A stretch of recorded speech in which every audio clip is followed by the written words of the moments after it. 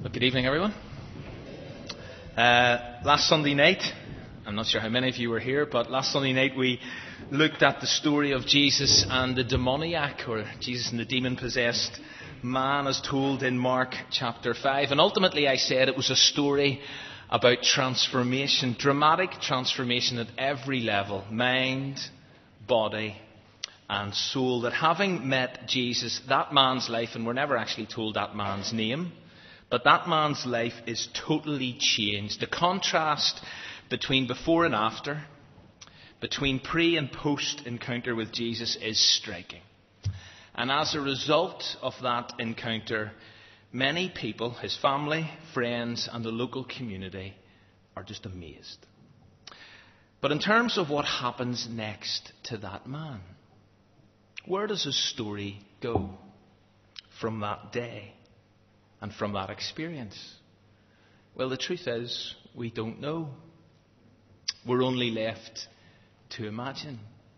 Tonight, we come to another story of transformation. Again, a very dramatic one. And again, the contrast between the old and the new life and the new destiny is striking. Only this time, not only is the identity of the person revealed, but the rest of his story, or at least a significant part of it, is told for us and to us in much of the rest of the New Testament.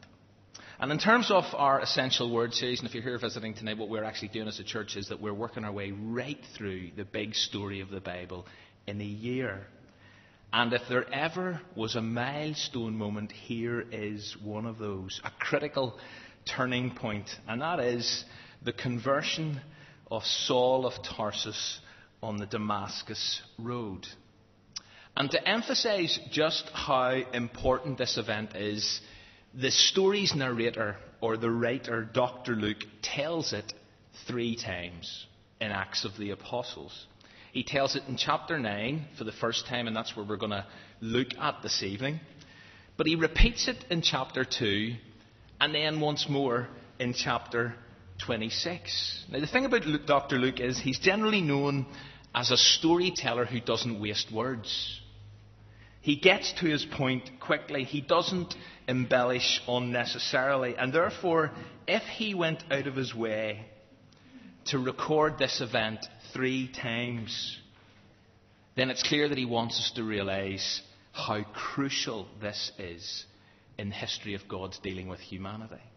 One Bible commentator writes, "Only an event of greatest importance would merit such repetition by an author whose hallmark is brevity and concision." Now, concision, by the way, means, and I had to look this up, it means brief but comprehensive. And normally Dr. Luke was brief but comprehensive. Well, not regarding this incident, because clearly it was an exceptional landmark moment.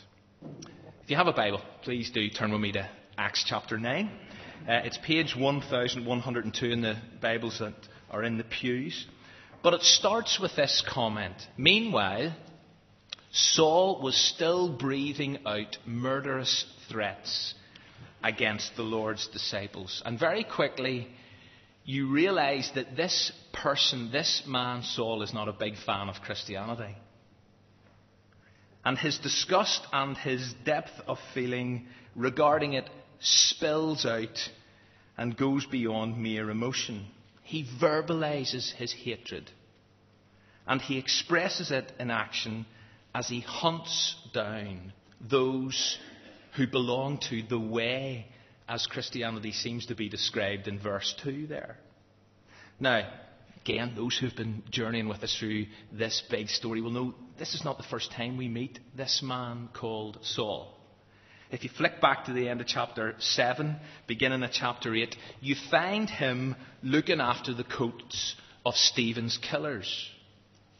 But he's not just present, he's complicit in the horrendous execution of Stephen, who's described as the first Christian martyr. Dr. Luke writes, "And Saul was there, giving approval for Stephen's death." So this young man Saul is a relatively nasty piece of work. But just to echo something that has come up and been said here on quite a few recent Sunday nights, as we reflected on the London riots, as we reflected on the story of Jonah, and last week as we thought about the healing of that demon-possessed man, no one is beyond the reach of God's love and forgiveness. Not even those who breathe out murderous threats. And for me, that's amazing. Amazing. Because Saul would later describe himself as the worst of sinners. And I'm pretty sure that we can all think of people who we might like to tag with that kind of a label. The worst of sinners. I know we kind of shouldn't do it, but we do it. But Saul's story reminds us that even they, whoever they are not beyond redemption. As it turns out, Saul is on a journey. A literal, approximately 200-mile journey from Jerusalem to Damascus. And he has a very specific purpose in mind. According to the text, it's to round up the followers of the way and drag them back to Jerusalem as prisoners. But as he approaches Damascus, his best laid plans are wrecked. Because he's confronted by a non-natural phenomenon. Normally can't say that word. That's good. It's this light that flashes from heaven. And it flashes all around him. And he hears a voice. And it speaks his name. And again, for those who've been following this series and know the big story, there's something vaguely familiar about this incident. Because if you rewind the story back to the very second book of the Old Testament, you could say that Saul's experience closely parallels Moses. In Exodus 3, a non-natural phenomenon occurs, a voice speaks, and it repeats his name.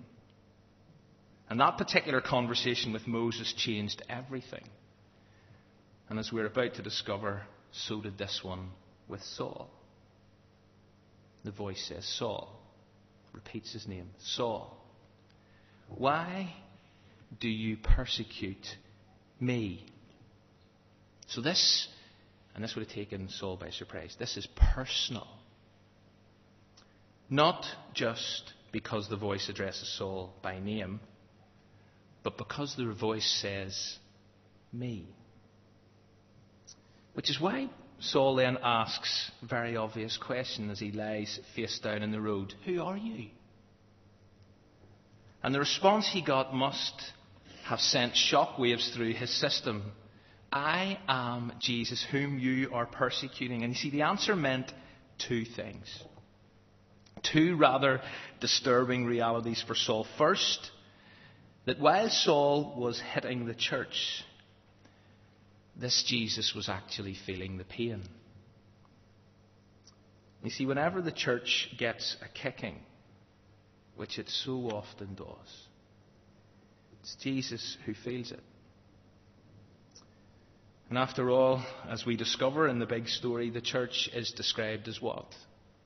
The body of Christ. Which even as Christians is worth remembering.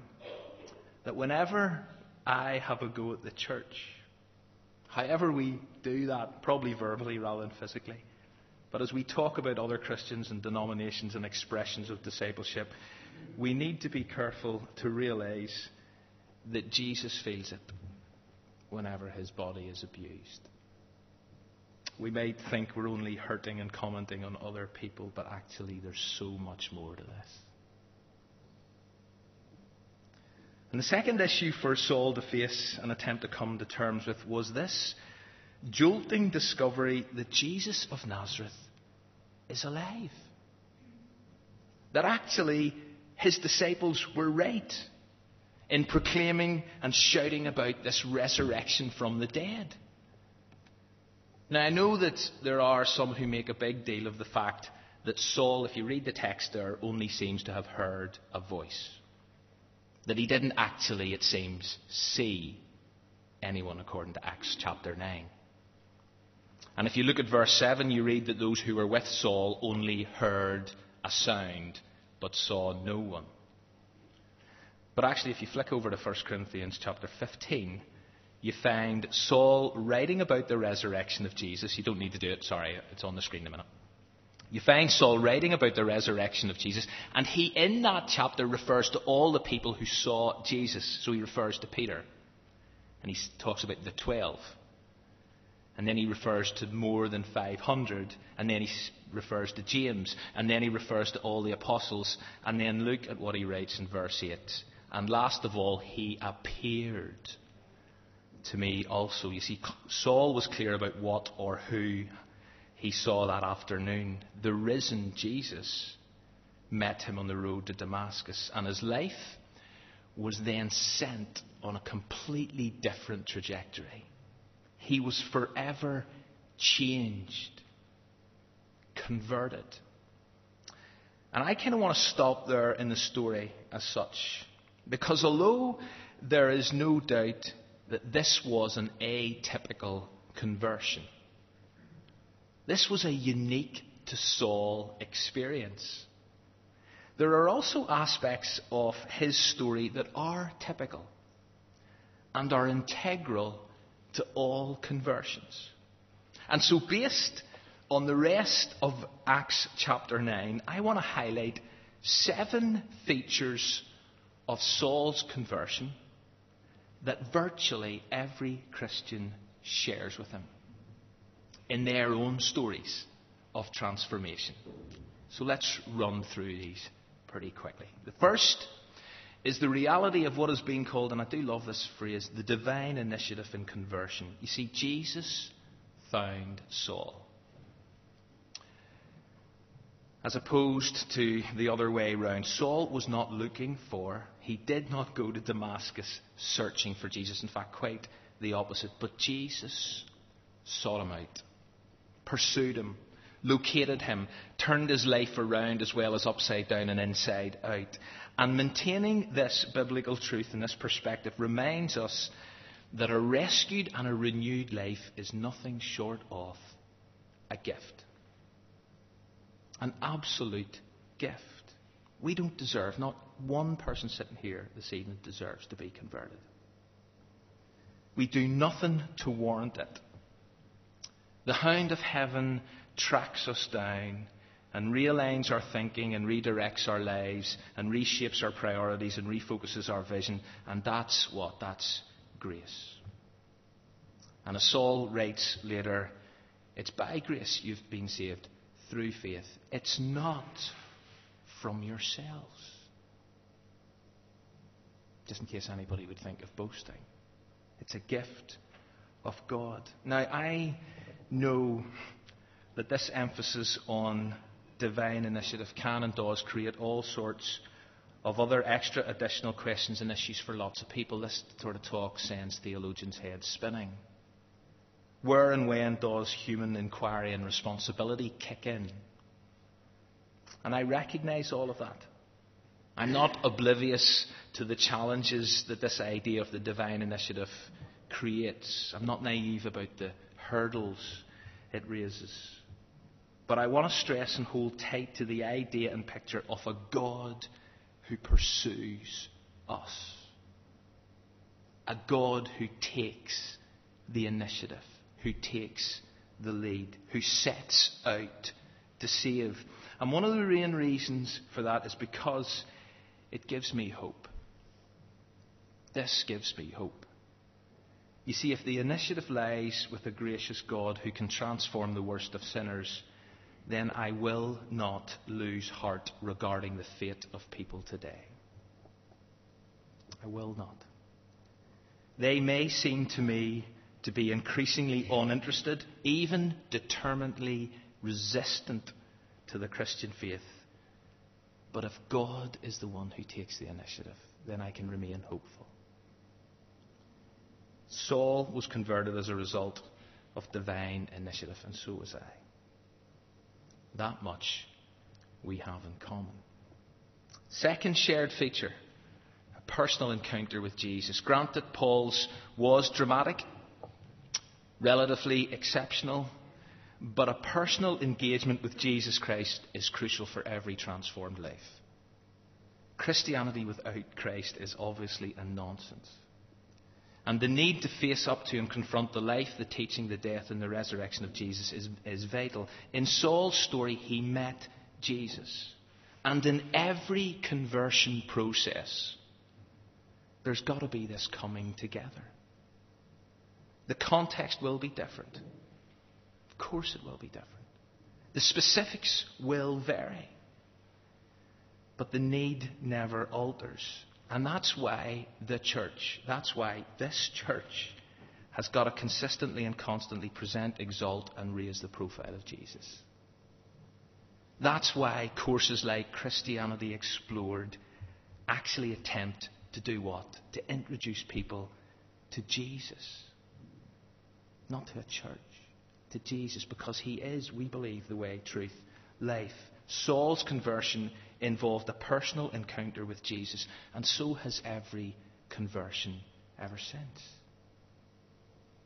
Third thing, the role of others. Do you know, whenever anyone is given the opportunity to tell their story of how they came to faith, how they started out on the Christian life, the influence and impact of other people is always mentioned and referred to.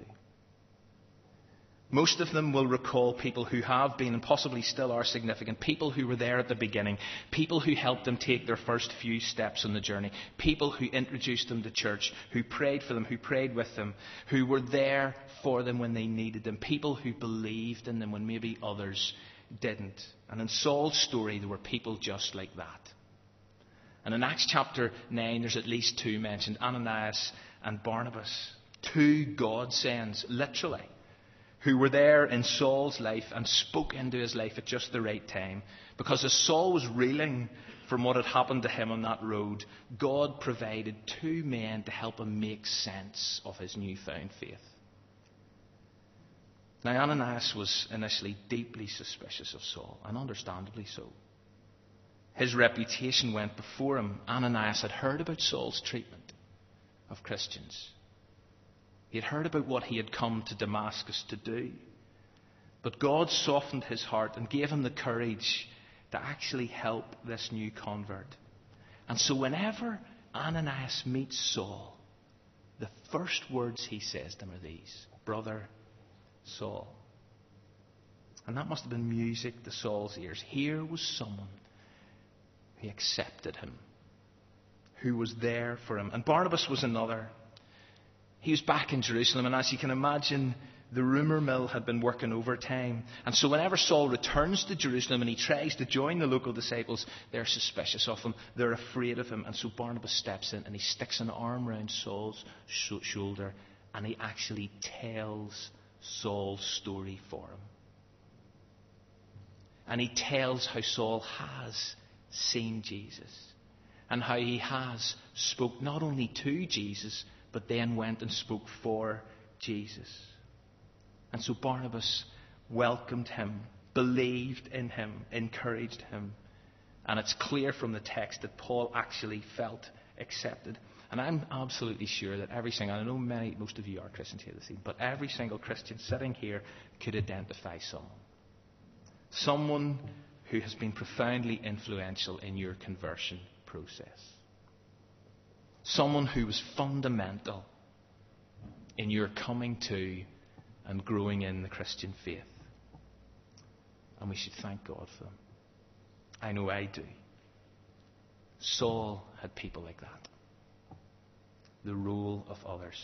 Fourthly, the thing we see here is this call to suffering. It's common to all of us. Although in so many ways, I know we wish it was different, but the Bible teaches that it's indispensable in terms of authentic Christianity. And right at the start of his Christian journey, Saul's informed, you're going to suffer. You're going to suffer because you bear the name of Christ. And as we all know, that becomes a major aspect of his story.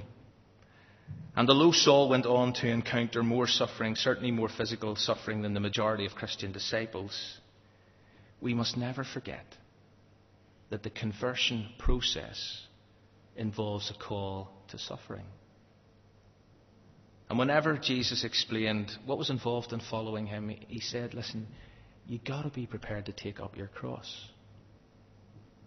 And he also said that if people persecute me, then if you're my disciple, you've got to expect to be persecuted.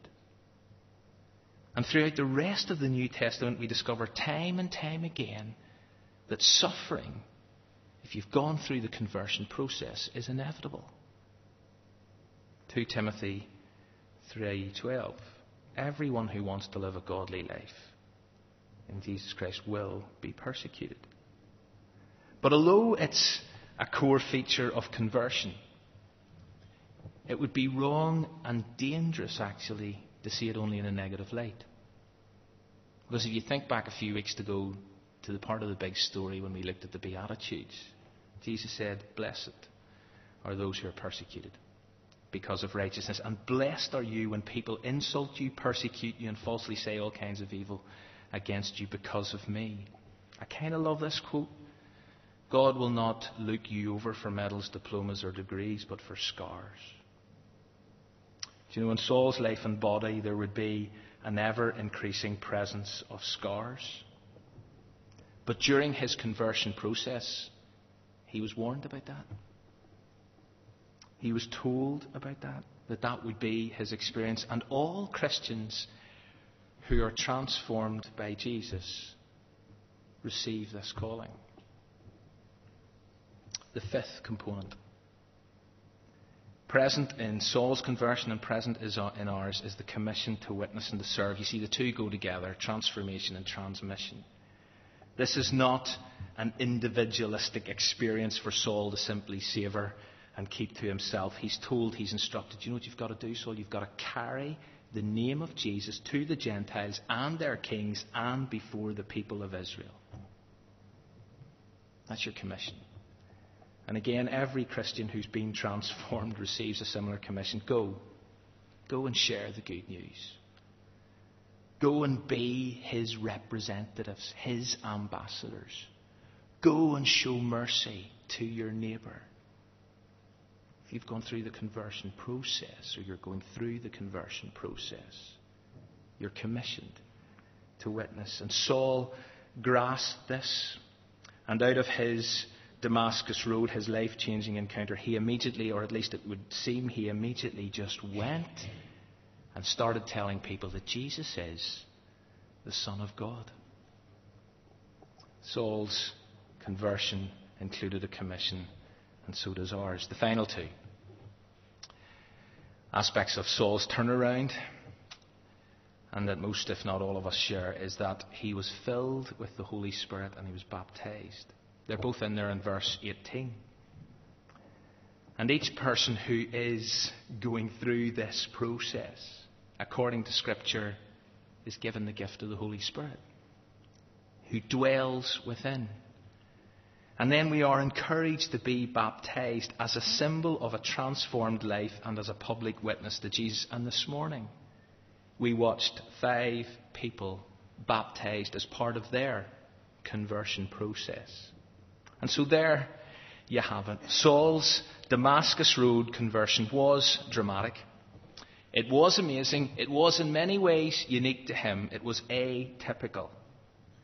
But actually, when you think about it, when you take a step back and you reflect on it, you discover, or at least I want to suggest, that there are 7 features that are actually typical of all our conversion stories.